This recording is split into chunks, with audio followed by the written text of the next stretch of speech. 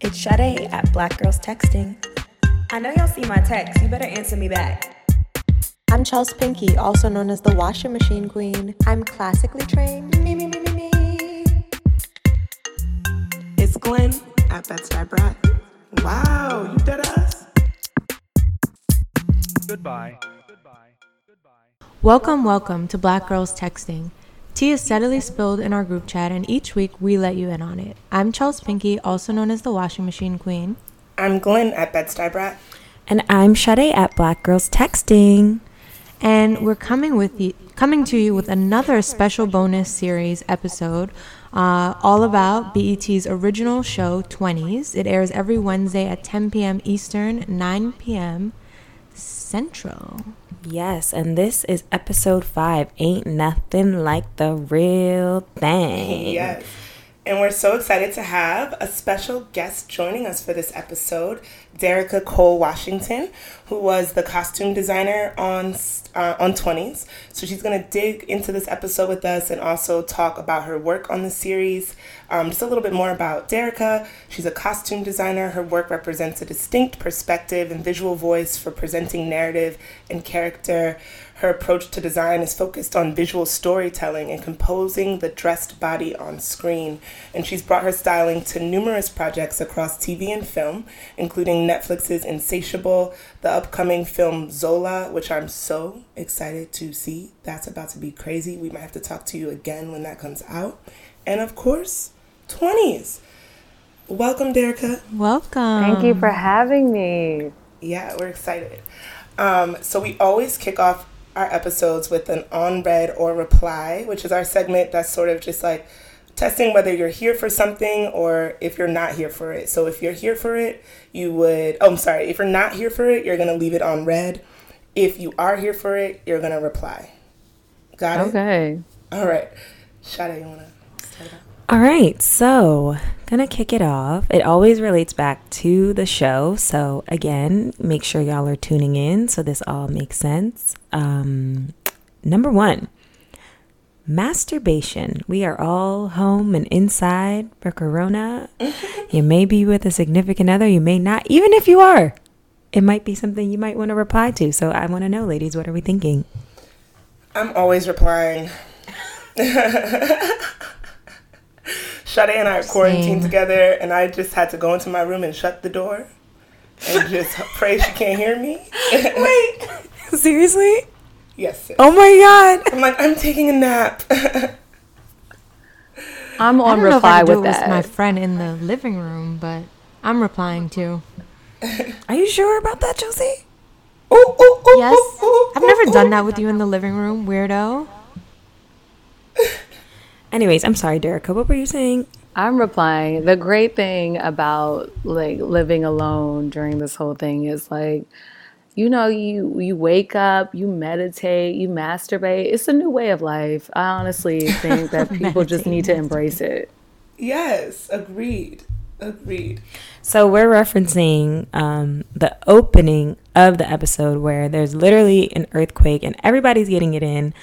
But our girl Nia, who's talking to old boy with no phone, you know, she can't really be getting the buns on calls. So she had to take matters into her own hands. Except her shit died. That is the worst. Word to the wise, get you a charger with a long cord. Yep. Like a stretch. I literally use tip, mine pro as tip. it's still plugged in. So And do I was like, I, am I going to sis. get electrocuted? I think the same thing, dead ass. But I think it gives it more power. I'm definitely copying the Hitachi. Like, I just need to stop playing myself. Is the Hitachi the same thing as the magic wand? Yes, I think Okay, so. 'cause That's the thing magic that's wand- masquerading as a back massager. Yep, I actually used it as a back massager the other day. My working back hurt. But yeah. 2 for 1. Multi-purpose.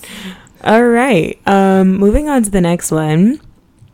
Open relationships / situationships. I guess just like vague, no title Gray relations. area nonsense. That is on red for me. I do not like being in no limbo ass situation. I'm sorry, but that's I thought where that's you what always you are. loved. I don't love it. It just happens. I don't prefer it. I think you can put terms on something that's not like a monogamous relationship, but I like to have some kind of understanding of like what we're doing here.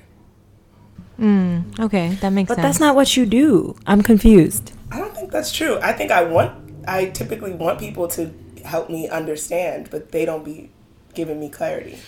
Okay, so then what are you in right now? I'm not in nothing. Or I'm in a friends with benefits. That's it. All right, I digress. I don't like it, but I am very bad at communicating my wants and needs, so I always end up in it. And yep, Talk kind about of it. is what it is. I'm not gonna fret. Like, no capping over here. You're over here like, I'm not capping. no, I just and I'm like, not capping. I'm not capping. I'm not capping. Derica, what do you think? I'm gonna leave that on unread because I'm just not here for the ambiguity. Like, I just feel like there has to be some reasoning behind actions. Not to say like, and it's fine if it isn't, but just say, hey, I'm not sure. There has to be communication. are you like a good communicator, you think? I think I'm pretty good at communicating, but I think that I tend to fall for people who are not. That's what I'm saying.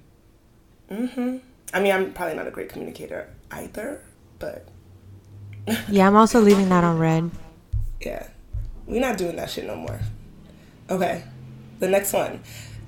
Quote unquote diversity and inclusion in the workplace. Those are very hot buzzwords these days. I mean, I'm replying if it's genuine. I don't know. Or I'm replying because it allows people to get into the room. But like once you get there, are you really like given a chance to really use your voice, or are you being used as like a face? So Yeah. that's like a tricky one. It's on red for me. In all of my experiences with diversity and inclusion, it's like they have a black person that might as well be a white person painted brown. Like, you're not really allowed to be your full self. You're just there as a black person, but you're not really a black person. I don't know. What can you expound? Yeah, what does that mean? Like they'll hire a black person, but you're still expected to conform to whatever corporate culture exists. And I'm saying that's my experience in the 3 corporate experiences I've had.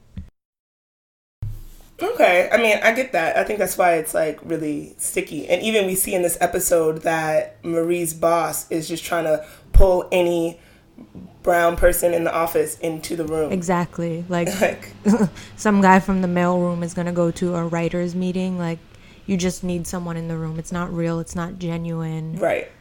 Yeah. Yeah. I don't know. What do you think? I mean, I don't know. I think that ultimately, if you are trying to make impact and change in whatever field you're in, and the diversity and inclusion is fugazi, then yeah, like leave it on red. But like if it's whatever, and like you're getting yours and you're advancing and it's Gucci, then like reply and like do you. I mean, that's hard to say. I feel like a lot of fields, like what you have to genuinely say as a person of color is important, but if you need to play the game. And yeah. What do you think, Derica? I'm here for taking up space. I'm here for not just being in the room, but having something to contribute and someone actually recognizing that I have something to give to whatever prospects that are needed. I do think that at times people think, and diversity isn't just a person of color, it's also a woman. And I think a lot of times, like a Black woman, it's I don't want to always be in a space where I'm expected to be. So I'm here for just kind of appearing in a place that I'm not expected, and actually having something to really sink into these other people who don't look like me. So it really just depends on the scenario, I guess. Yeah, I agree. I just think D&I is now used in a very frivolous way. Yeah, when things become like buzzwords like that, they take on, they don't mean what they purport to mean. I feel like diversity inclusion now for me makes me think about meetings about anti-bias and like fucking random ass click through tutorial shit on your computer. Literally. Put it on mute, click it through. I've seen white men do it at my job. Exactly. So it's like funny to me now. Yes, yeah. All right. So this last one, it's funny. So last night I was on the gram, and everybody's at home, and your fellow costume designer Sistrin Shiona was posting about passion versus stability, which I thought was interesting. And then in watching the episode, that comes up between Marie and Hattie when they're conversing about like how Marie seems kind of bored. So it's not quite a read or reply, but I want to know, in a relationship, like, do you guys think passion's more important or stability is more important? And I know the two are not mutually exclusive, but I'm asking you to pick. You're asking us to pick between you're asking us two? to pick. I feel like they're both so important. I know. That's why it's a hard question. And well, you answer first then. Yeah. No problem. Passion. I'm here for passion at all times, because for me, I value that the most, I think, when I think about relationships. Like chemistry and just like that that je ne sais quoi is so important to me. It makes me excited. Like, it makes me want to see a person. It makes me wet. So I'm going with pasión all day. You know what's so funny? I think that when I hear passion in this context, I started to have it like triggered me. When I hear passion, I'm like, oh Lord, that's drama. I don't even think about passion like, I think of it like being sexy and positive, but also coming with a downside. Like, I feel like that's what this passion versus stability is kind of like alluding to as well. So I don't really want all the tumultuous stuff. But it's so funny because when I hear stability, it sounds like boring. But it doesn't have to be boring either. Lord, if I'm going to think about passion as passion can exist without it being dramatic. Yeah. If we're looking at passion as not being also drama filled, I'm going passion. Okay, but when I think of stability, I think of like trust and like honesty. And I think for me, that's the most important thing. Like, I want to be with someone that I can trust and like knows, like I know that they love me and I know that they won't like shit on me. I mean, you make a fair point there. Fuck, this is really hard. Like passion to me, I'm thinking of like Stevie J and Jocelyn. Like, they're so passionate. They're like licking each other in the club. That's toxic. And it's that's so toxic. Sexy. But yeah, he has other bitches on the side. She's doing God knows what. Like, there's no stability. It's always up and down. It's a roller coaster. Like, at this point in my life, I don't want that. That's fair. You want something that you can rely on. You know that they're there. Yeah, but not in a boring way. So, yeah, exactly. This is tough. This is hard. What you thinking, Derica? I think I'm more about just consistency. Like, so it's, to me, consistency might sound like stability, but for me, consistency, if you are passionate about something and you just keep at it, then it's consistent. You know, I think for me, it's about just going at a pace and kind of going in that range, knowing who you are, knowing what you want. It's less of a passion and more of that's just your way of life. That's who you are. It's genuine. You're not driven by, emotion so much as it is just, that's just who you are. So that's kind of like where I am. Yeah, shit can get really messy when you start getting driven by emotion. Like, it can get hot and it can get hostile. Tina once said, "What's love got to do with it?" I was like, Tina knows. I was about to say, Tina. Oh no, let me not do that. I'm sorry, knows? Tina Lawson. Oh, you're right. Put some respect on Queen Tina Turner. Yes, yeah. I mean, we got that, but at first I was like, Tina once. I literally thought the same thing. Damn. Okay. So jumping into the ep, as you mentioned, Sade, it opens with some passion.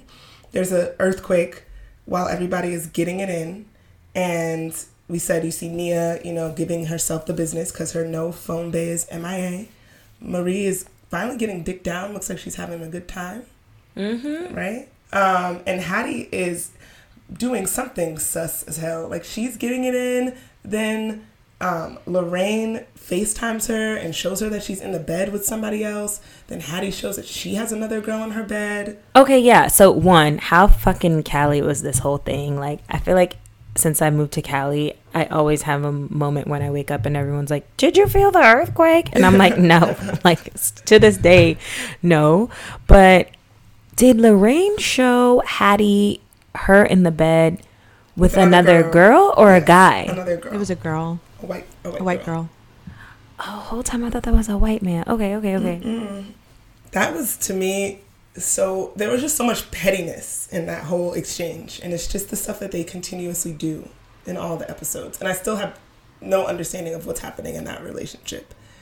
They both I couldn't tell if it was childish. petty or if it was like that's their relationship. They're like True. open, like they just have sex when they feel like it, and that's okay. But then the way how Hattie was first trying to hide it, and then when she saw it, she wanted to show it off. Then I was exactly. like, okay. But that could also be Hattie's 1,010 character flaw. Shut up. Not 1,000th character flaw. But what I'm curious about is like, okay, now Lorraine is talking about, oh, do you need money, this, that, and the third. And it's like, if you're going to hold her down, then like, why don't you just have her stay with you? Like, what are y'all doing? I know that offering of like, do you want money was just, That's I didn't think it was power play. genuine. Yeah, nah. She was playing with her. I totally agree. Yeah, well, then that goes into Hattie and Marie having this whole conversation about the pros and cons of titles versus non-titles. And Marie is saying, like, ain't nothing like the real thing, like having this understanding that that's your person. And Hattie is like, she just wants to be in these streets, kind of, or just like living free. Yeah, so Derica, I have a question, because I joke that Marie, I'm convinced, is like 39 and she's pretending she's in her mid-20s. But when you were kind of thinking through like styling and the looks, like Marie feels like very buttoned up. I'm assuming that was not haphazard, that was like intentional. So can you talk to us a little bit about that?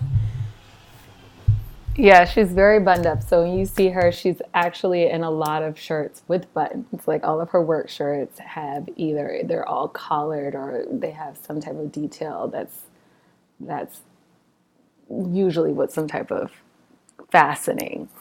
And throughout the series, we want to show how she's unraveling. We start to see that as we see these kind of things develop with Chuck, and then also just her relationship with Hattie and Nia, and just the contrast of all of them.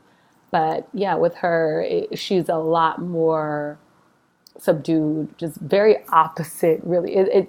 We kept joking throughout the show. I was like, how is she even friends with Hattie? Because like we never really got down to, well, why is she even taking her in versus Nia? I mean, we knew that Nia didn't want to be on Marie's bad side, but I was like, we find out that Nia lives alone. She could have, hosted her. Oh, facts. But just also just the fact that like there is this stability that Hattie ultimately wants, that she sees in the relationship with Marie and Chuck.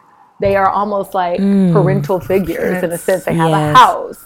She can feel safe. She knows that she doesn't have to worry about really much, that they're taking care of things. She's taking up space in their living room.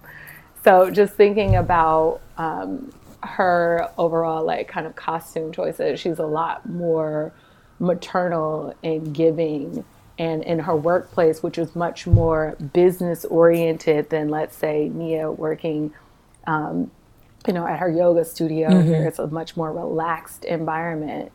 You just see kind of all these different kind of junctures of life that all of these women in their 20s are in. I think that in a sense, we all have had that friend that was just way more adult than the rest of us. And that's like Marie. She's just that friend that's like, man, you really got it together. And you feel like not comfortable, not even like, it's just a level of like, if I needed something, I know who to go to, or I know who to ask advice from. So but I like that kind of reflected in how she kind of carries herself. Yeah, I like that you said that you guys start to show her unraveling, because something we noticed from the first episode is that Marie like seemingly has it all together.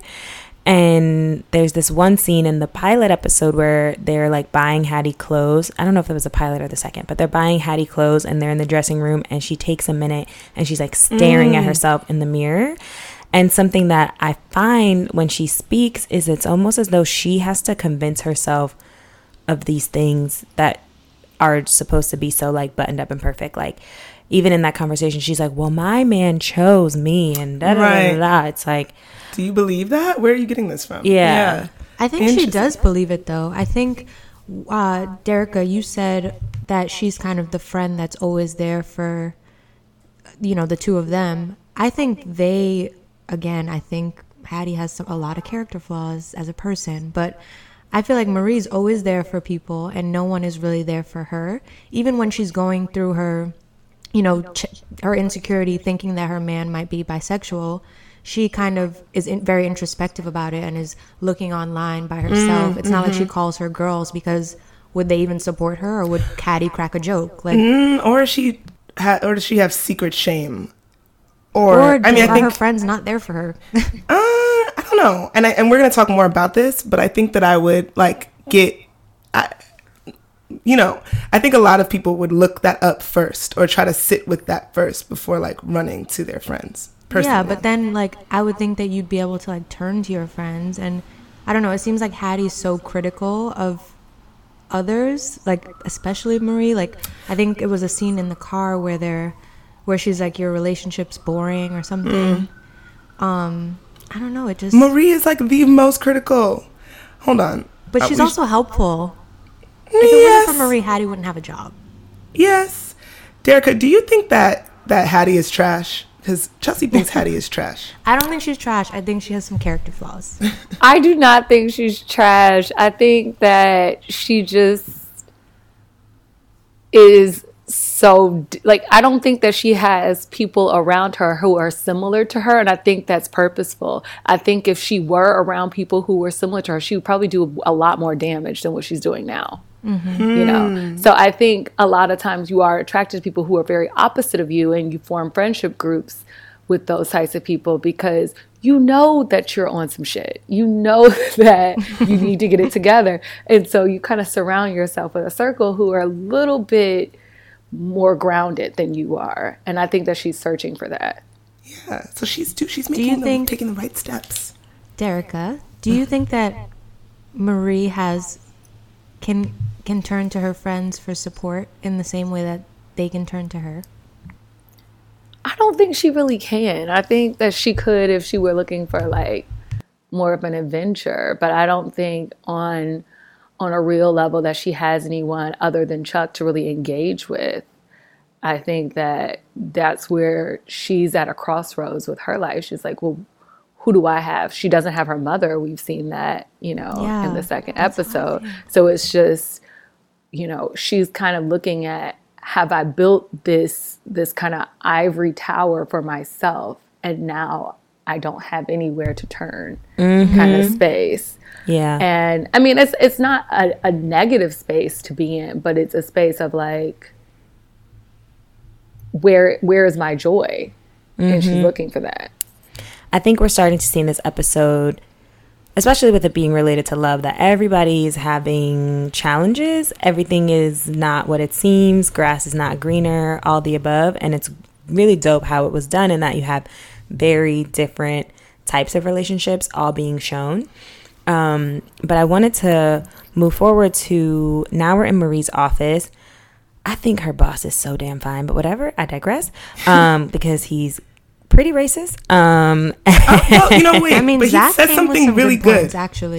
He really came with some good points. No, absolutely. Yeah. I really liked because I mean, literally, as she was saying, like, well, that's like asking a woman if she supports women's rights. I was like, not all women support women's rights. Right. So I love that conversation. Because he says, sorry to cut you off, Yeah. Sade, but this dude, Quantrell, is coming to visit their office, this producer, and they've been trying to, like, court him for a while now, and her boss is like, we got to make sure you're in the room, and her coworker Ben, who she's been like sparring with for most of the season, is not there. So her boss is like, damn, we need more like POCs in the room, because Quantrell is really into diversity and inclusion. And Marie is like, I mean, that's wouldn't he be interested in that? Like that's like saying a woman is interested in is down for women's rights. That's just a given. And her boss is like, is it? And he says, how many black people in this town could help other black people and they don't? And I mean, I think that is really kind of spot on, especially when we think about people thinking that there's only room for a few of us in a space. And there's just like this inherent competition. So he has some points. Yeah, he made great points, but he's still very ignorant. In that Quantrell now comes into the meeting. It's played by It's Quintrell, guys. Oh, Quintrell. Oh, my bad. Yes, it is Quintrell. Thank you. Oh God, we sound like I was like, those, I can't listen to it anymore. I know. I'm Thank like, we you. sound like those white people were talking about when he merged Sean and the other man. Shaquan or something. Sean and Quan. Yes.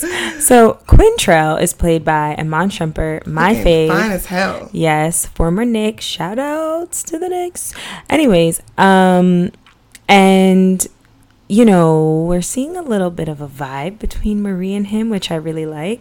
But I also like that he is showing that, I don't just like boys in the hood and menace to society. And the boss is like very confused because he's trying to like box him in, and he's trying to talk about merging Moonlight and The Help, and like That didn't make it no was damn just sense. so tragic. And I think this is a good moment for Marie to kind of like step in and shine. And we also see that she got Ben's bitch ass back, which I loved. Yes. But Derica said something earlier about Marie like searching for joy, and her whole like spirit changed in that meeting. You could see there was passion there, and you can kind of understand like why she was even like interested in working in the field that she works in. Like she loves film and stories, and they have this whole moment. There's like a spark in that room. Like we've talked about earlier in the season that Lena has drops like little Easter eggs that reference other films and other like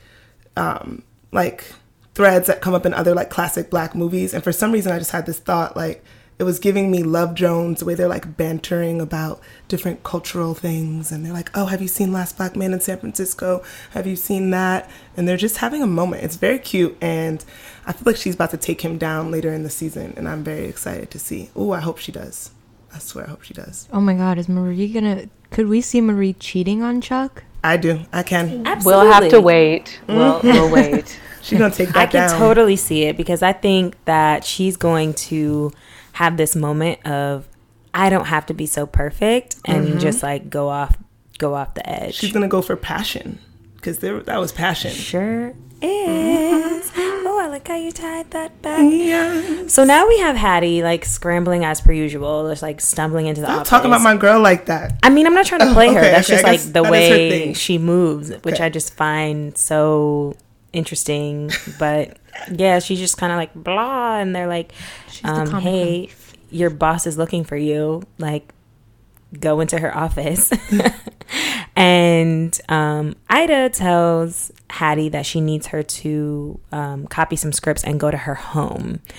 So where we left off in the last episode, if y'all recall, episode 4, there was a little bit of sexual tension between the two in the theater with the hands and the touching. Well, when we look back, it didn't seem like they were holding hands, but the hands were very close. Definitely touched her hand. They touched, but there wasn't a grip. for sure. There wasn't a clasp. There wasn't an interlacing. It wasn't an interlacing of the manos.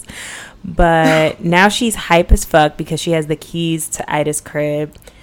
And she goes to copy these scripts, and we see that she starts to read a script that Ida wrote from like 1997, and she's really like enthralled in this script. I'm really curious to see if that's going to come back up, because Hattie has criticized Ida for some of her work, but I'm thinking this is maybe like a little foreshadowing to a moment of something that's going to come up for her creatively, aside from there just being this like sexual tension. Yeah, that's a good point too, because there's tension in the series about like making work that is like deep and has depth and things that are just going to be like salacious or whatever. And she kind of feels like Ida has kind of sold out in some of the ways that she makes some of the work that she makes. So I feel like she's like, oh damn, like this is actually really deep and introspective. What happened to this person?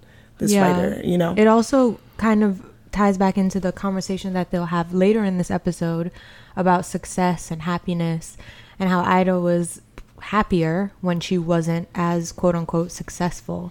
And maybe that was also a time when she was the most creative and really got to write her best work. Mm-hmm. And we really start to, well, okay, we'll get to that. So I may be fumbling a little bit on the order of like how we get here, but I believe we cut to Nia. Early in the episode, she sent her man like a email because he doesn't have a phone, and she's tripping now all day. She goes to this like acting workshop, and I'm guessing they're doing like an eye gazing exercise. And she checks her phone, still no email. So now she goes home. She's like flustered and in her bag. And he comes to the door with his little boho vibe, toting a little canvas bag with greens just hanging all out. Like he about to cook her little vegan meal. And she's tight because she hasn't heard from him all day. And she's like, I just want to be normal. She keeps using this word normal, which I love that he challenges her on using that word. Like, I just want to be like a normal couple and reach out to you. I think her concerns are valid. Like, hey, I want to be able to reach out to you after an earthquake. But I also really like how he challenges her. And I loved the cinematography in that scene where they're like zooming in on her face and then zooming in on his face. And like, you really see like a lot of emotion without any words being said. And you can feel, again, the passion between them, and they just like start making out. And I just love that scene. That was such a moment. You could see them both like unburdening themselves. Like they get softer and softer and softer the more they look at each other. I'm so here for them. They're mad cute. Oh my God. And in a way, it's very similar to the scene where they were like, when she had to gaze into the man's eyes in the acting class. Okay. Wow, look, I feel so proud of myself when I like connect the dots. Yeah. And then circling back to being at Ida's house, they have this really interesting conversation that we were just kind of touching on. And she says that, and Ida is telling Hattie that she's made it, but she realizes that she was happier when she was struggling. And Shadi, you were watching this interview that Lena Waithe gave where she was saying something kind of similar.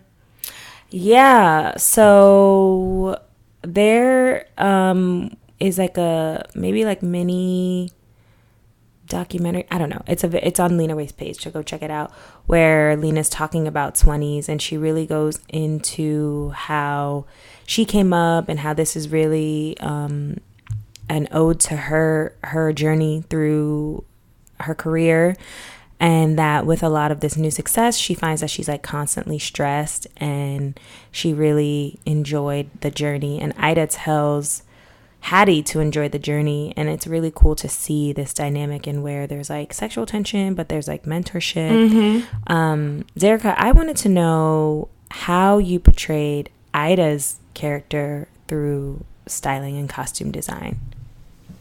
Does she always wear white? I was just about to ask that. She does not always wear white. I put her in white in the home because the first time we meet her, she's in white. So I just feel like her home is really that place where she's in her own ivory tower. She's in the hills overlooking. So this is her place of comfort, but also a place that she can also be herself. But in the work space, she's in a lot more color. You see her office is just a lot of pinks and warm tones, and she has a lot of art. You see in her home, she has like a Micheline Thomas. You know, she's definitely making up for her lack of depth in her actual work with what she collects. So including people, like I would say Hattie is almost like a collection. She's a possession of hers in a sense.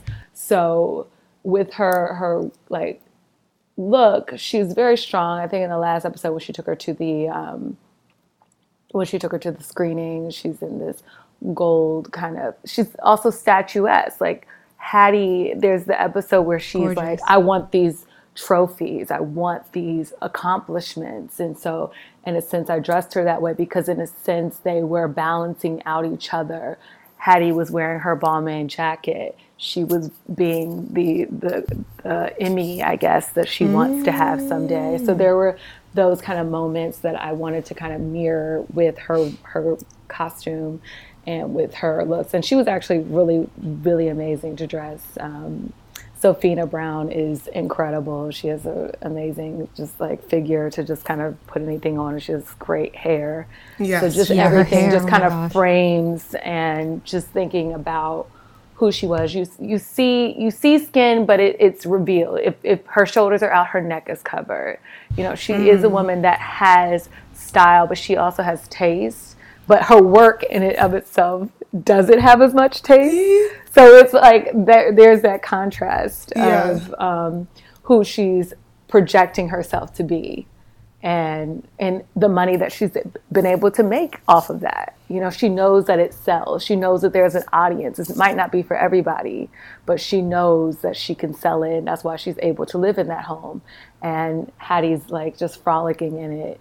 And it's an interesting kind of dynamic that I have between the two of them, because she is someone that Hattie wants and desires, but is also kind of like just she doesn't want that, but doesn't know how you can get that going the way that is your own way. Right. And you see that happening when they have that conversation on the sofa. And it's so interesting because I had learned about Caviar, that app that they order from, through the show, because I had no idea. And now I've been ordering for Caviar during this whole COVID. Good. And I was like, oh my God, I've turned into that bougie woman. That's bougie. I was like, yeah, they have all the great restaurants. I had no idea what it was. But yeah, you see, like you said, the mentorship and how she is going to get guided along the way. But you just never know what that path may lead you to. And I feel like a lot of times you look up to the woman who is, you know, years or several steps ahead of you, whether it's career or anything else. But I think we are in a space where you do have that Black woman, but they have lived in a space where there could only be one. And so it's interesting to see if they are going to usher in space for others. And so that's what I think the show does really well, is showing that kind of diversity and inclusion. But again, are we doing that as Black women and as Black people to our own? And so I'm curious if y'all thought that, because you did mention, Derica, that there you see the mentorship in this scene. We've been wondering from the beginning, like, what the tone of their relationship was going to be. And I felt like while there was a tone of some sexual tension in this scene, it really felt more genuinely like they were connecting with each other, and that maybe they could move beyond that. I don't know. How did y'all interpret the way that they were engaging? Like, do you still think that they're about to smash? Because that's what we thought last episode. Yeah, I definitely preferred Ida in this episode. It seemed a lot more like mentorship.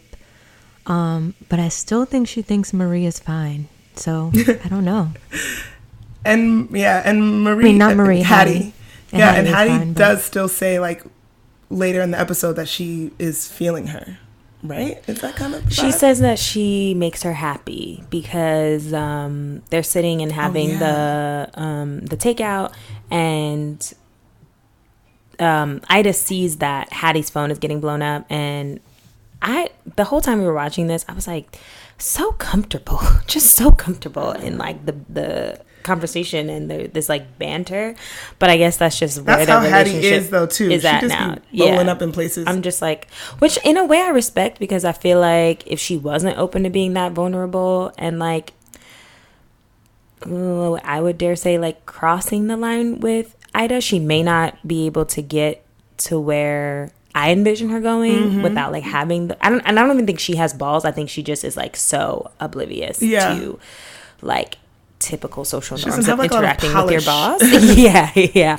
But I do think it is her having balls though, because I think that Ida is used to people doing whatever she wants them to do and not having any type of combative nature with her or not having anything else to say. And you see that the first time that they even the interview, and that's why I think that she's attracted to her. She's attracted to maybe how she was when she was younger, just kind of like say whatever. I didn't have a filter, not because I didn't know any better, but because I just didn't feel like I needed to have one. So it's partially, I feel like Hattie being a little socially inept and being, just oblivious to kind of the dynamic and roles that she should have and her boundaries. I think that she naturally has that problem, and that's a natural thing, but I think that she does not tend to have that sense of like, okay, I'm not going to do this.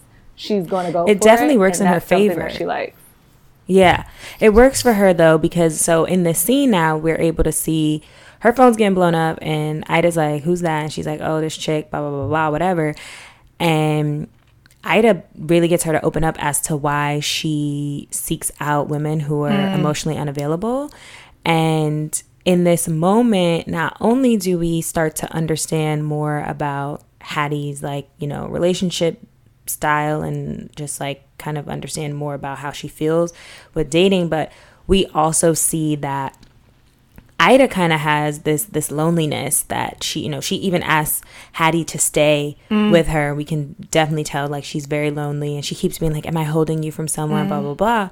And I really enjoyed this moment because we learned that Ida gave up her child when she was in her 20s for adoption because she didn't feel as though she would be an equipped parent, and then starts to say that her stories are her babies. And then we find out that Hattie also, obviously wants her stories as her babies. But in this moment, Ida's like, oh, you're going to have that. And I think that this was like so pivotal for her.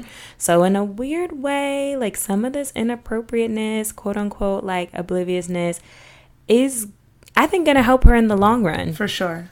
I agree. Yeah, that was a really profound moment between the two of them. I liked that scene. And then, I want to talk about their actual the conversation though, because I feel like it was pretty interesting that Hattie admitted to like always choosing people that she can't have, and Ida kind of calling her out on it and saying that it's because she doesn't actually want a relationship. What'd you guys think of the conversation?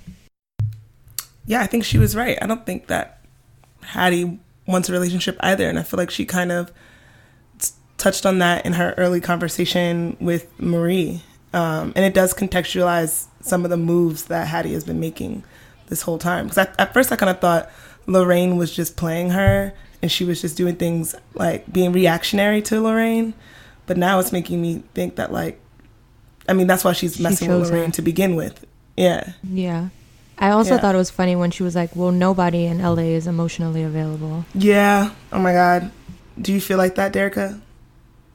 Absolutely. Like dating in LA, I have not had I feel like I don't even know. It's weird because now that we're in quarantine, you would think everybody's saying, oh, this is a great time to be on the app because you get to know each other. I'm like, I don't know if people actually have much to say. I think that there's not a lot of substance a lot of times. It is the going out, getting drinks. It's a lot of that. But what I think about LA too is, like, as opposed to New York, is where I used to live. I just moved here in July when we started doing the show. And I will say that LA definitely tends to kind of project itself as more relationship oriented than New York.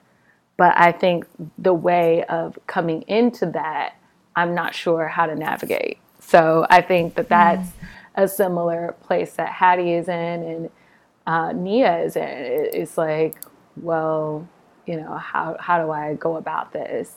And you see someone like Chuck and Marie who are just, instant relationship. I mean, we don't know exactly how their relationship came about, but you see the kind of like settledness that they're in. Mm-hmm. So I think it's definitely an interesting landscape in LA. And I think Hattie is definitely exploring her options, even being in somebody else's house, which I think is crazy. I think that whole thing is like insane. I was like, she is in somebody else's house. How is this happening? Getting it in. Like, just no concern.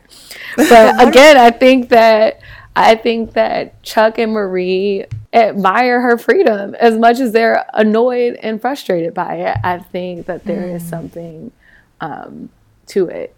And I wish I had that freedom. I have my own house, and that's not happening here. So, what about when Hattie says that she's like afraid of someone falling out of love with her, and Ida's kind of like, well, hearts are like meant to be broken. Like, I thought that was very interesting.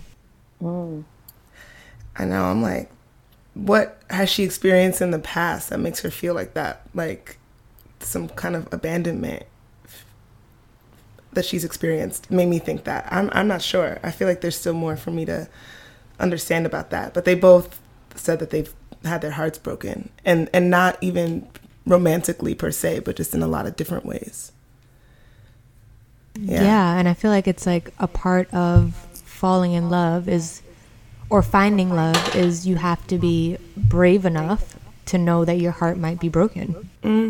Brene Brown. I think disappointment is real. Sorry, say that again? I was saying, I just think disappointment is real, and I think that has everything to do with how you emotionally place yourself and however way she is going to feel about that level of abandonment, because it's about the passion, and it's about you wanting something, and it may or may not happen. Yeah. And being able to recover from it, which we all can, but it's really that will in yourself. Can we jump into Hattie's style also? Because her sneakers are fuego. But I'm also wondering how she can afford these sneakers. Oh my God. So I was in a fresh pair of J's.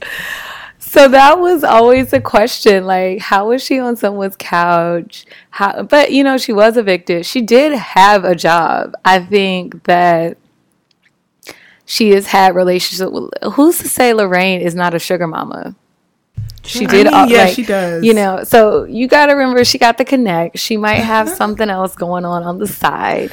So, and now that she's essentially, like I said, a prize to Miss Ida, you never know what's going on with how she's getting some of her things. She's definitely not a booster. Let's clear that up. I mean, Ida seems like the type to like eat ramen noodles and buy Jordans. That's what I was about to say. She is standing outside. Well, now you can just be on the apps, but she's definitely about that life. Yeah. But yes, with her, I mean, that was so much fun. And just also the bigger thing for me, and what Lena and I both talked about, was making sure that the community was represented. So even when things that she wears, it's by women of color, other queer women.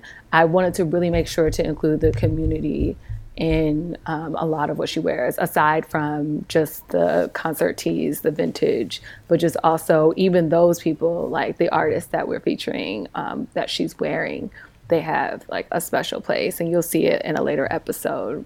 There was another, maybe it was the last episode she had on, like, I'm not sure if I'm pronouncing this incorrectly, Leigh Chantor.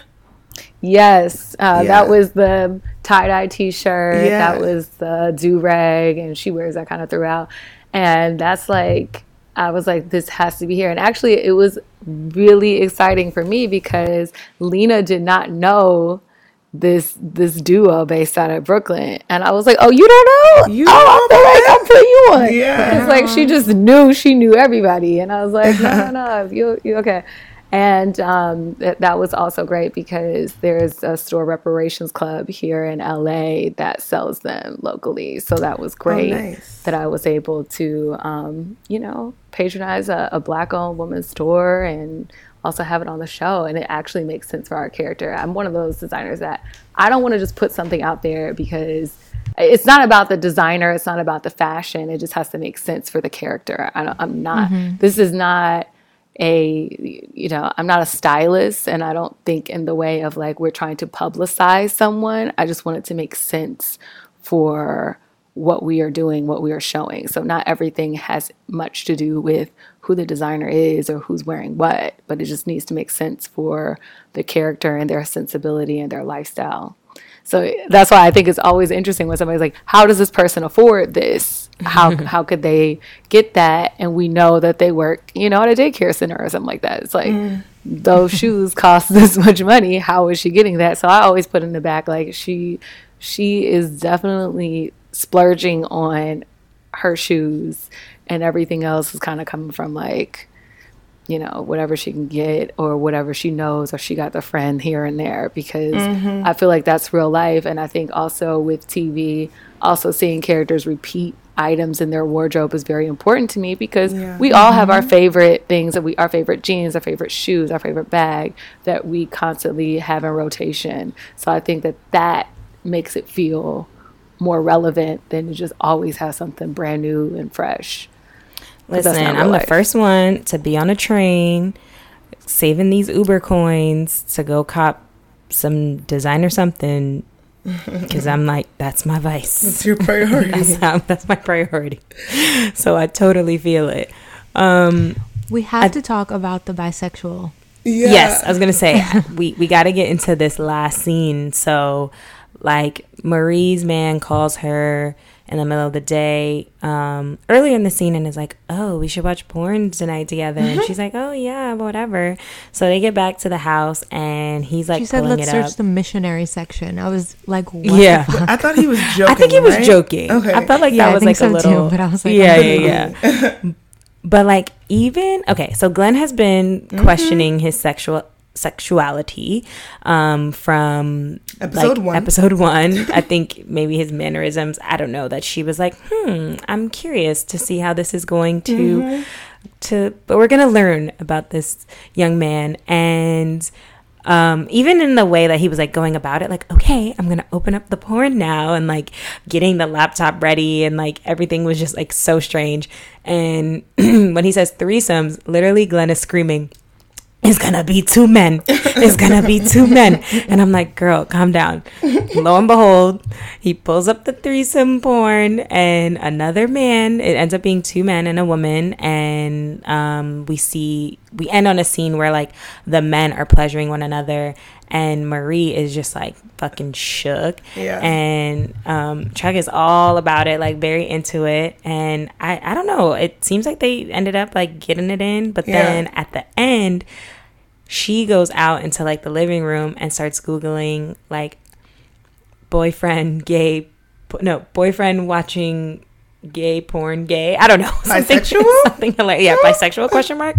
And then she ends up having lunch with the girls, and they start talking about like, well, sexuality's fluid, this, that, and the third. But Nia's like, oh no, I don't know if I could do it. And Hattie makes a really good point, like, well, why are women allowed to be bisexual and men are not, which I think is a really good point.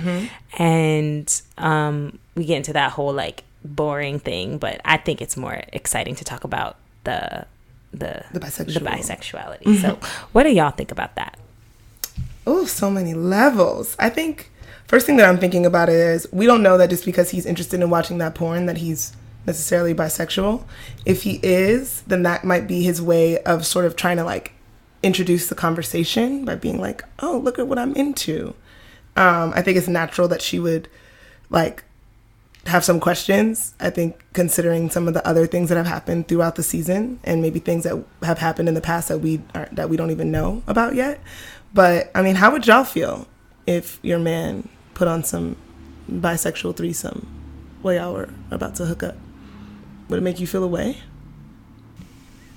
Are we being honest or PC? Be honest. Yeah, I would feel a little strange about it. I don't know. Yeah, I mean, because it's like, it would be new to you, right? I don't know. I've talked about this on the show before. I like watching like gay porn, so I would be turned on probably. But I would be like, oh, okay, that's what you want to watch, and then we would have to probably talk about it. Yeah. Derica. Yeah, I don't know.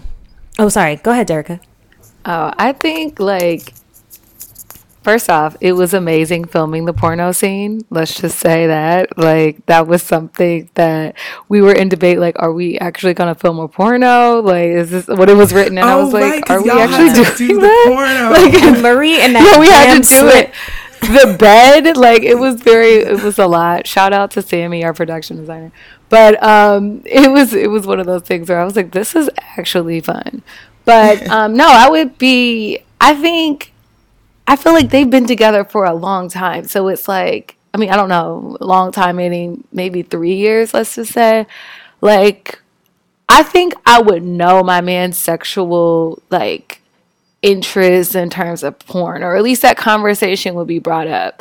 So if this were something that like we had not ever really talked about, and then all of a sudden it's just like, because it seemed like he had something queued up, like he had already reviewed what was going to happen, I would probably be like, okay, so what other things were you reviewing? I just want to know what other kind of things you were interested in. It's like, not to bring up another show, but I was watching the show Dave, and it was a similar situation where the girlfriend was like, well, what are you into? Like, what are you watching when you're not with me? And that's kind of like where I would be like, okay, I don't think I would immediately suspect him of being bisexual. I would just be like, I just want to know what, because I feel like there are all kind of things that could get someone off, especially if you've been together for a long time. But it's just like, I don't know what you're doing when I'm not around. And not that that bothers me, but I just would like to know. I'm just curious. So I think it's more like, why is this piquing your interest? And that's when your mind can go into all kind of different directions. Right. And that's why you got to have a conversation. Like it would definitely spark a conversation, which is that problematic also, because I feel like when women watch lesbian porn in front of their men, it's not like that's sparking a conversation, you know? Yeah. No, that's true. But I think just because she's already been kind of peeping things that have, like, put her antennas up. Something had but I'm saying had like, to have happened in the past. Said it would spark a convo. Yeah, I mean, you know what? I think it could be a conversation just in terms of like, what do you like? It doesn't have to be like, are you bisexual? Yeah. I think it could just be like, oh, like you chose a threesome porn with two men, like is that something you want to try? Yeah, just listen. All right, I'm not gonna go too far into this because you've had a threesome with two men. No. Oh my God, I would love to. But I've actually have had a conversation with a young man about setting that up. I need to make that happen before. With two men? Yeah. Before I move away from California? Before I throw away the lock and key on my freedom. But anyways, I've seen someone, I'm trying to be vague. I've seen someone who has some very interesting sexual proclivity. Yes, like just shit pops up like literally while we're having sex that I'm like, what the fuck is going on? And like in the moment I'm just like just so confused, and I wish in those moments or like very shortly after I was more vocal, because now I'm just like, what the fuck? So I think that it's okay to just open up the dialogue, maybe even out as it was happening, be like, oh yeah, oh, two men, interesting, you know, like, I don't know. Yeah, because I think that sex is about communication. Yes. So yeah, I don't know, I think you just talk about that stuff because you should in general. And if you actually feel like, because it seems that Marie has some questions, some suspicions or something, then that could turn into another type of conversation. I don't know. I was shocked to learn that Nia was also like not into it. I thought she would be into it. Right? Miss Free Love? But then again, Shanti, she is saving herself right now. I just feel like right. I forgot about that. she's like in a, I don't know, maybe she's just social distancing from sex, it seems. I don't know. Like, it's strange. Altogether. She's like, no. Yeah. I mean... Can we talk about Nia's style? She's always in a flowy something. So Nia, she is like our yoga queen. She's all about her chakras and all about really kind of the space. But then as we see her, it was an interesting episode when she goes to her first like go see audition, and just her idea of what it means to get back into acting. I had her in this blue A-line kind of dress because it was like, oh, I'm getting dressed up to go to this. It was very different than her usual style, which is much more colorful and flowy and bohemian. And to put her in that, she wanted to prepare for this kind of space. And so for her, just like all of her, the one thing I wish I would have used on her, I will say, is just a lot more waist beads during her yoga. That was one thing, but it was like kind of problematic for sound, I will say. Like, that's true. But that's the one thing. And she's also West Indian and trying to bring that in. So just thinking about how her energy kind of changes a lot throughout the season, because she's also trying to figure out, you know, who's Actor Me, which has to be a lot more like a different kind of palette than who you are, and versus who you are trying to project on, you know, whatever audition you are doing. And I have a lot of friends who are actors, and I look at their wardrobe and it's all over the place, because it's like, well, if I got to go in for this or read for that. And that's kind of like what you kind of get a little bit with Nia, but you see in her home that she, you know, is all about planting and gardening and having like, she's probably that girl that goes to the farmer's market. She's that woman. And that's why you see her go for like a Tristan type. Like, he seems like it, except for he doesn't have this phone, which is totally catching her off guard. But just overall, her style, I think one of my favorite things I put her in was this like Aussie Duro wrap like top that when Tristan comes over, because it was just like very much her kind of like aura of a person, and just thinking about how it moved and how she looked in it on camera. So you'll kind of see kind of like how she kind of negotiates actor Nia versus yoga teacher Nia versus I'm at home kind of throughout the season. So there's a few different kind of like identities that she's balancing between. But I think that that's most everyone on the show, aside maybe a little bit from Hattie, who's a little bit more consistent. But I think all of them are kind of balancing between who they are and who they're projecting to be. Yeah, the public and the private. That's a good point. Hattie's just like always who she is. But you see, like you'll see throughout, she does kind of switch it up, and we see that influence of Ida when she gets the jacket and they go to the screening, because Ida's trying to dress her up, and you see her kind of lose a little bit of like the t-shirt. She goes in a little bit more of a dress form, not dress like as in a physical dress, but just a little bit more polished than we've seen her. Yeah, you know, something I was talking to a friend about recently, they were saying what they love about Lena Waithe's style is that while she is like, she veers towards like mask presenting androgynous, like she still has lots of like feminine touches. She'll wear makeup. She embraces like femininity and softness. And I wondered if you feel like you bring some of that to Hattie in any way, because I remember in like the earlier episode when she was like posing for her ID photo, she was definitely trying to be like mad cute. She was like poking her booty out and just doing things that one would think are like super feminine. And if you find that you're kind of balancing some of the feminine and masculine in her style in any way.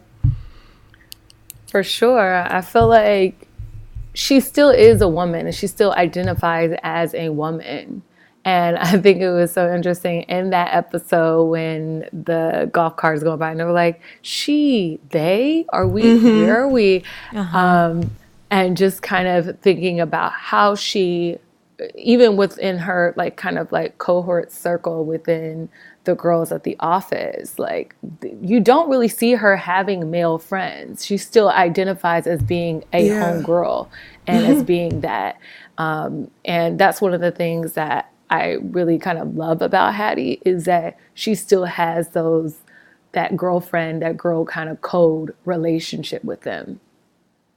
So you see that, like, in even the way she dresses. Point. She's definitely has a lot of feminine touches, but it's not, her style to me isn't super androgynous. Mm-hmm.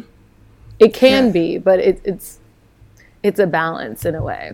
I feel like we live in a world now where it really kind of just depends on kind of your energy and how you project. I think with her having short hair, you know, people internalize things differently.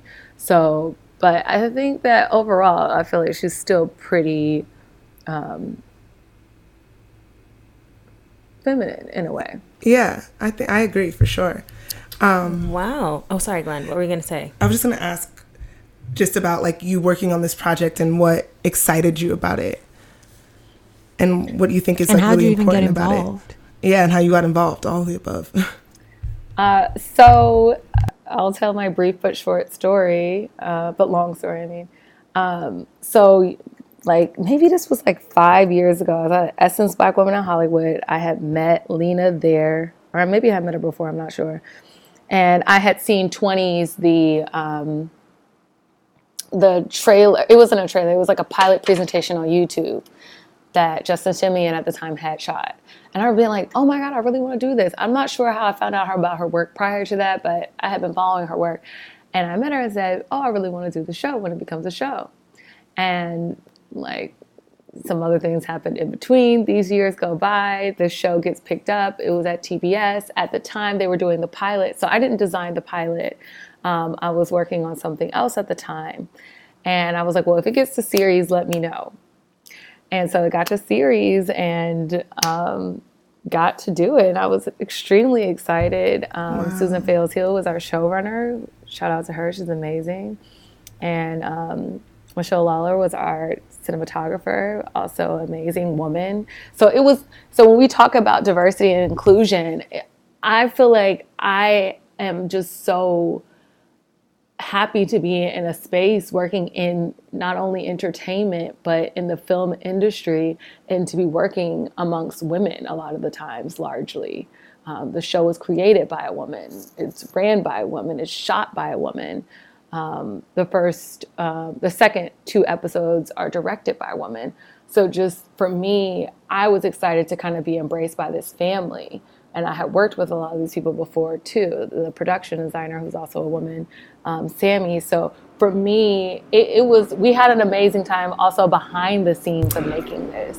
Yeah. So I remember seeing your stories, and y'all would have like dress code themes every day. Yes, we had themes. That's like so the fun. Cast was like, wait, why are we? And I was like, well, y'all are in costumes, so you can't really participate. But I mean, we had days where I was like, okay, we're gonna dress like Hattie, or we're gonna dress like Marie, or we're gonna dress like Nia. And I think for me, you know, I'm hoping and looking forward to quarantine being over and figuring out, you know, what's next for the show and what's next for the series, because there's still a lot more storytelling that I want to do as a designer, especially seeing just the amazing kind of response that it's had. It's just been really incredible to see people really enjoy the show, and also see something that's very different than what we've seen before. I think a lot of people will naturally compare it to other things because we're working with contemporary kind of like life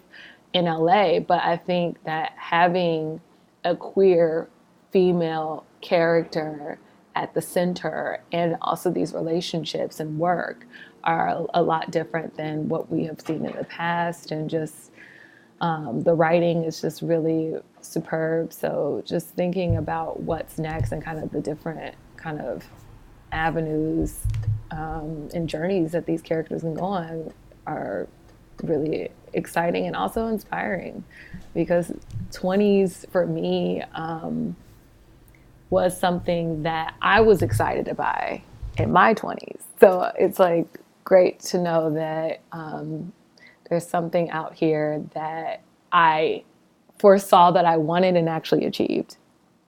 That's amazing. Congratulations. You're doing a fabulous job. Yeah. Thank you.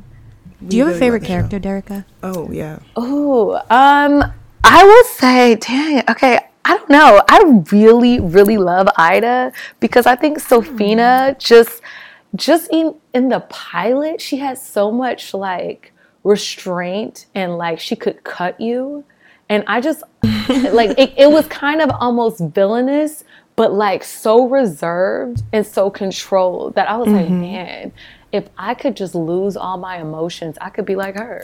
You know, I was like, I'm just too sensitive and emotional. So for her, I love how she's just like, just even in her delivery and her body language. I was like, she really kind of scares me. Just like she just really has kind of like that energy that, you know, you would be scared. And she has like a voice that has a good tone to it. So like when she's speaking, you know, you're not saying anything. You're not breathing. You have nothing. Yeah, you're just sitting there. But I also think like there's like a part of me that like wants to be Hattie, wants to be that free, you know, that wants to be that just like uninhibited. I don't think that now I can be. There's too many. I think it also has to do with she doesn't have as many responsibilities. And when you don't have that, you just don't have a lot of other things really on your mind besides yourself. And not to say that's a bad thing. That just has to do with where you are and where you are in your journey.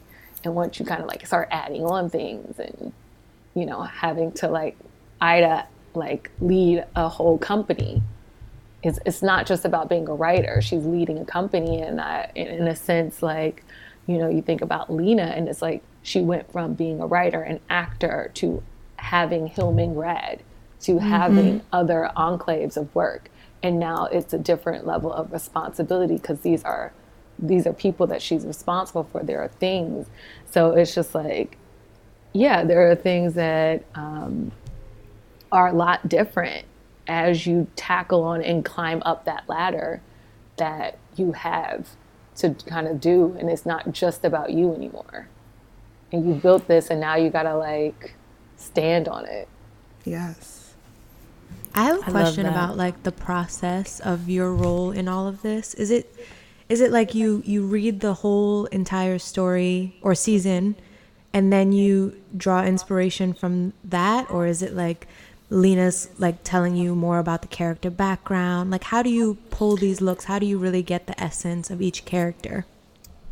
So I luckily, our writer's room was basically open, and then by the time we started shooting, I think they were wrapping up. So I had kind of a preview of all the scripts before we started shooting. So I knew the arc of where we were going.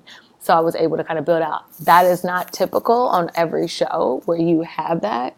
Sometimes it's like you're getting them like as, you know, per episode, but we were block shooting. So we kind of had to have whatever we were doing ahead of time because of the shooting schedule. So when I first did kind of like my lookbook mood board, I did it almost as an Instagram page. So I did it like Cute. As a conglomerate. Like it was like every single character kind of like wrapped in as you would like if you were to look at just a mood board. So there were images of Marie, there were images of Nia, there were images of Hattie, but it was also for me, it's all about creating the aesthetic overall, like what I start a lot with color palette, and our color palette for the show that we were working on was a lot of blues and pinks because we were thinking about gender norms and also merging them by using purples and lilacs and kind of like all these different hues. So in reds, whites, and kind of those, there were a lot of those kind of tones that we were using. And so for me as a designer, I think compositionally a lot of the times. And so it's less about, this individual versus the collective together and how they look and how they kind of work, and thinking about how that costume works on the body and how it's going to look scene to scene, frame to frame, because they're not always just in the same look, in that one particular scene. That look can go from that scene to this environment to that environment. And so thinking about the overall aesthetic that we're painting on the backdrop and thinking about what makes sense for the character and their space was really important to me. And that's why I kind of took more of a mood board approach, because it was about people who are mostly in their 20s and thinking about the environments they would be in and thinking about how those backdrops play against skin tones, and also seeing Black people on screen and thinking about color hues that work for them mostly. We, like I said, had an amazing DP who just did an amazing job lighting everyone very well. So that to me was like a major like benefit, to have someone who understood that, and for me to work with the framing of what she was doing. Like we were talking about Nia talking to Tristan, and then Nia in her acting class. A lot of those frames, I was sad because Tristan, played by Big Sean, had on these amazing pants from Bode in New York, and you never saw them. There are plenty of times where I'm like, oh my God, we never saw that, but it made sense. There was a great intimacy in that scene, so I understood why we did not need a wider shot.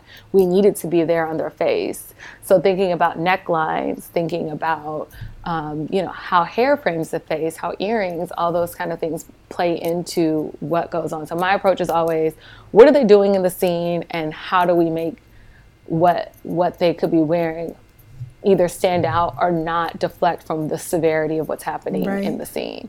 So just being really sensitive to what's happening in terms of action and in terms of script, and also just being really supportive of my actors and knowing what they need. I'm like, do you like having pockets? Because I will notice, like, if someone tends to stand with their hands in their pockets, I'm like, is that a character choice or is that a you choice?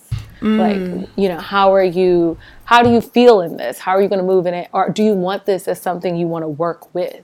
Like, if you are a fidgety person, are we paying attention to that? Right. There's a scene, I think, later, and I was so upset because she had on these Marie had on these really great shoes, but the last minute, there was like a shot, and it was going to be like a shoe shot, and she was like, I don't want to have my toes out. I didn't get a pedicure. And I was like, what? So I had to change the shoe last. She was like, I do not want the camera that close on my foot.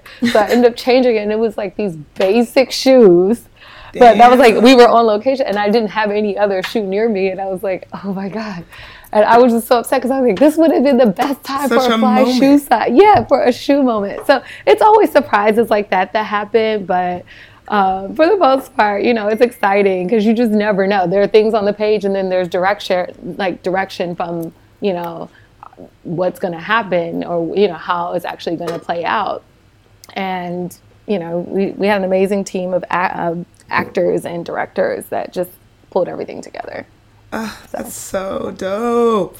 I feel like I'm going to be looking more intentionally at what people are wearing in shows now. Like, because I think it subconsciously tells the story in its own way, and that's really dope. But there are a lot of things that I feel like change, and that's always one of those things where I'm like, what? I didn't know that was going to be. I'm very much that person, like, what's going to be the backdrop? What are they doing? And then when I find out that it's changing, it's usually much easier to change clothing than it is to change the color of a wall. So I'm usually like the person that has to make the change, but then there's continuity, and I'm like, oh, okay, so I guess we'll do this, and this will be fine. But yeah, I think hopefully, we have a season 2, and I think with the response of the show, I hope that we just are able to create more and more stories and narratives to share. So very excited, and I hope we have more money. Yes. So we're gonna get into our next segment. It's called What Would You Do? So we get listener letters in, and for our 20s series, our listeners are writing in with advice letters related to things that are happening in the show that relate to something that's happening in their own lives. So, Shada, you got the What Would You Do?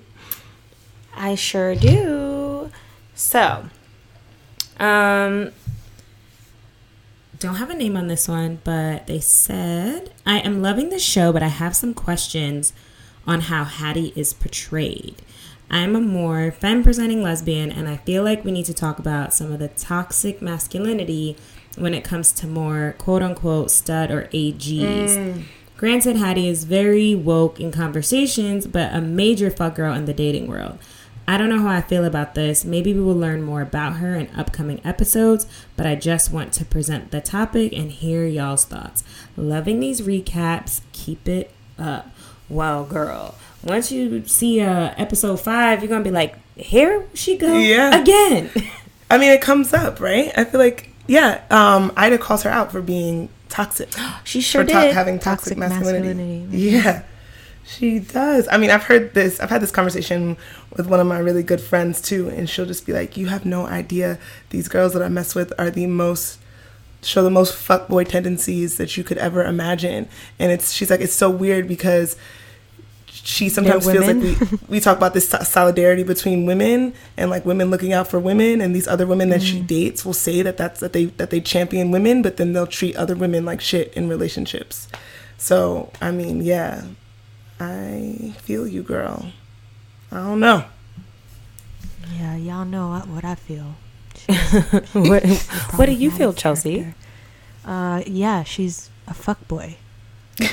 I think she has potential to grow, but at this point in life, Hattie is not someone that I would have in my life. So I don't think Hattie's a fuckboy, and I only say that because I feel as though the relationships that we've seen, like, I mean, we don't really go into the depths of the different women that she's just like casually sleeping with, but it seems like this is like a mutually understood thing. Like, we're not together, like we're messing around. And when it comes to her and Lorraine, like they're both being toxic with one another. So I don't think that it's some type of like her leading Lorraine on. I think that the way sorry, go ahead. Can't she tell that girl at the coffee shop likes her? Oh, yes. Coffee shop girl, that was a little sus. But that's her being afraid of commitment, right? Or not afraid, but not looking for it. Say that again? I said shout out Shiloh, who's the actress who plays. She's cute. Amazing. Such a cutie. I was convinced that they were going to get together. Or maybe they still will. I'm going to hold out hope. Maybe they still will. But Hattie. But I think it's also for Hattie, she may not be attracted to her coffee shop girl because she's too similar to her. And as Ida has pointed out, she's always tended to go for the unavailable. So I think it's less about a lot of things and more about her seeking out people who don't really check for her. And like that's why she's attracted to the game of Lorraine. Right. You know. And it's that. And I feel like that has nothing to, I feel like that's just an overall person attractive thing. Like, I feel like a lot of people are attracted to what they want, the challenge. They want what they can't have. They want what's not as easy. There could be people right there, but they want something else. And I think that has to do overall with people's egos and mindsets. Like, that means you really don't want anything. You just want, you know. You want to play. Yeah, it's a game. Yeah, I agree. I mean, yeah, I wonder what more will come to understand about this, because, yeah, definitely Ida called her out specifically for showing traits of toxic masculinity. But again, yeah, I do think it comes down to her just like not being ready for that. And maybe now in this episode, she's embracing that and understanding like, oh shit, yeah, you know what? I'm trying to just be in these streets. And that's about it. And that's fine. She's in her early 20s. Exactly. So we cap off all of our episodes by highlighting a black girl doing shit. So typically we would highlight like a woman in the world that's doing something really amazing. So I do want to just give a little plug that Derica, you are definitely a black girl doing shit. The work you're doing on 20s is so amazing. And in general, with costume design. But for this specific series, we're giving the characters on the show, we're awarding them with the black girl doing shit of the episode. So we call it like the battle of the black girls doing shit, and each of us will defend which black girl in this episode we think deserves some praise who did something that was admirable or interesting or progressive or whatever. So who y'all got?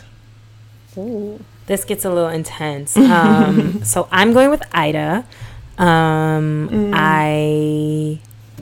really enjoyed how she got Hattie out of her shell. I know people are probably going to be like, this is some Me Too-ish type behavior, but I really enjoy, in a way, how they have this kind of like tension and banter, as long as there's consent. And I just think that she is so badass, but then also we saw a softer side to her, but it was still in her way of being soft. It's not like she got up there and was like, oh, I had to give away my child. She was like, you could tell she was sad and had emotion, but like there's just so many layers to her, and just such an interesting character. So I'm giving it to her. I really loved that scene, and I think that there's way more to come. So I'm giving it to Ida. Ooh, you know what? I'm going to give it to Ida too, actually, because I feel like we were not sure. Like, I like that there was this shift towards her showing that she could be a mentor to Hattie. And we saw some of her vulnerability and softness, and we learned more about her. We saw more layers. And yeah, I was really thinking in the last episode that she was like kind of sus. But now I'm like, oh, okay. I don't know. Yeah, I'm going to give it to her. That's so funny, because I was also going to give it to Ida, but I'm not going to do it anymore because you guys both did it. So now I don't want to do it. I'm going to give it to Marie. And the reason is because I think her personal life is kind of not as strong right now in this moment, but her professional life, I think, is very strong. She saved that meeting. It's because of her that they'll probably end up getting that client. So I'm going to give it to Marie. I see that. I respect that. Yep. Derica, who would you give, like, who deserves some love on this episode? Man, I was in between Marie and Ida, because like you said, I feel like Ida needed it. I mean, not Ida, sorry. Marie needed it. She's definitely working hard at her job and also trying to protect her home. So I feel like, sis needs a hug. She needs support. She needs us. So I feel like, Ida, she got her home. She got her kids, as she says, is her work. I feel like Marie is climbing and wants to get her work in there. So I'm here for her. I'm going to stand for her. Also, just wanted to shout out Iman Schubert. He was amazing just to work with, and we'll see what happens. But also just like, it was interesting to see her light up and see chemistry between the two of them. The way he opened up the door when they were all leaving the office, I was like, it's not even your office. But he's like, yeah, you guys all go in. I'm going to hold the door with my big, long, strong arms. Oof. He was looking and so shout hard. out to my homie James Patrick and his line Sloan and Bennett, who provided some things for me for Iman, because I was like, I don't know where I'm getting basketball player size clothing from. And he's a black man who has his own design boutique that's opening. So that was exciting. That's awesome. That's amazing. Well, I'm really excited for the next episode to see where this goes. They just keep coming with fire. What is going to happen with Marie and her man? Ooh, y'all. This is about to get spicy. It is. Lena really killed it in terms of like just the pace. Like, I love the pace. It leaves you like right where you. Yep. Satiated, but also wanting a little bit more. It's like, I want dessert. I do want to see the dessert menu. You're silly. I will say in this like lockup, maybe Lena, if you're listening, give us maybe 2 episodes. Just bless us. Please, I have nothing to do in here. Honestly. I feel like the earthquake episode was foreshadowing what was going to happen with this COVID quarantine, to be honest. I feel like the writers are definitely, all writers everywhere who have shows that are contemporary are going to have to write about this. This is a serious... I'm really curious as to how people are going to incorporate it into their storylines, because... It's too good. It's too good not to. Good. Like, you could have several episodes dedicated. Yeah, you're right. Listen, a little quarantine real world in this bitch. Mm-hmm. Derica, how have you been handling the lockdown? I feel like I'm at peace, actually. Like, I'm chilling. Like, yesterday was extremely productive. I just got Instacart and all my food just came. The only thing I haven't been able to have access to is eggs. And that, I mean, honestly, it's not a big deal, but it's just more of the fact that I can't get it. But it's been interesting seeing all the pop-up FaceTimes I'm getting from friends and people. But this is the one thing I'm not here for during Rona, is the Rona reach out from the guys that I ain't talked to in forever. Wait, you're getting Rona reach outs? Rona reach out. I'm like, what is this? Who are you? I'm over here looking for my phone like, where are my fucking reach outs? I'm confused by it. But they're not people who live in LA. So it's more like, okay. I mean, but it's would you meet up with some? Are people meeting up with people? Like, no. Go on a FaceTime date. Okay. Yeah. I was like, are people? I don't know. I mean, I was listening to something recently and they were talking about like, yo, should I let this dude come over? I mean, he don't live with anybody with a compromised immune system or any elders. No. That's not the wave. Have a little FaceTime date. I've been seeing people are like Venmoing or Cash Apping their dates for if they want to get like a glass or a bottle of wine. They could just use caviar or spicy or something. Yeah, that would be nice. Send me a bottle. Send a bitch a meal and call me on FaceTime and we can have a little kiki. I wish. That is cute. That's actually really cute. Like that, yeah. I feel like I'm definitely week 1 last week was a trial. This week I feel like I'm better prepared. I've actually picked out like clothing to wear like on a daily basis that's more comfy, because like I had to dig deep. I was like, I don't have enough wardrobe for lounging. Like I was like, I'm used to going places. I don't have the looks to be like on my sofa. Like I don't. That actually reminds me, shout out your Instagram, because your looks and your nails, you turn it out. So people need to go see what's really good. But I'm telling you, I haven't been prepared. I'm going to have all these roots, like, from not bleaching my hair blonde. Like, my nails already look like... I'm just worried about what I'm going to look like coming out of this. Like, I'm just very concerned. I'm not ready for the FaceTimes and stuff. That's what I'm saying. I'm not... The pop-ups is too much. I'm like, wait, let me get it together. But definitely self-care is a priority. I'm, like, stocking up on the masks and all the regimens, certainly. But other than that, it's you know... It's hard cooking every single meal, I will say. And I love cooking and I love baking. But every single day, I just feel like we're back in the 50s. But I'm just cooking for myself. So I don't even know how to downsize the portions. I know, that's always a struggle. Yeah. Lord. Well, that reminds me, it's feeling like about cocktail hour. I'm about to make myself a drink, you know? What time does cocktail hour really start now that we're in quarantine? 9 a.m., sis. Right. Okay. It's a steady progression. It's an all-day sip. I go to bed really early, though. I go to bed at like 9:40 during quarantine. I wake up at 6 a.m. Yeah, I wake up because I have a lot of light. I wake up with the light, and then like by the time the sun sets, I'm like, oh, I done had a full day. I mean, that's a beautiful schedule for your body. You might be getting into a good place, you know? Rise with the sun, set with the sun. True. Mm-hmm. Well, this has been another episode of Black Girls Texting. You can follow us on Instagram at Black Girls Texting. Be sure to tune in to Twenties, which comes on every Wednesday at 10 p.m. Eastern and 9 p.m. Central. Thank you, sis.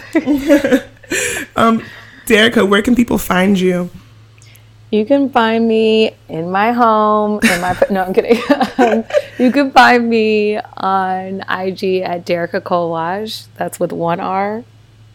Yes. And yeah, you can find me also in my home. Maybe I'll go live while the show is on and talk about more tidbits. Oh, that'd be fun. Yes, please. I said maybe. I did not.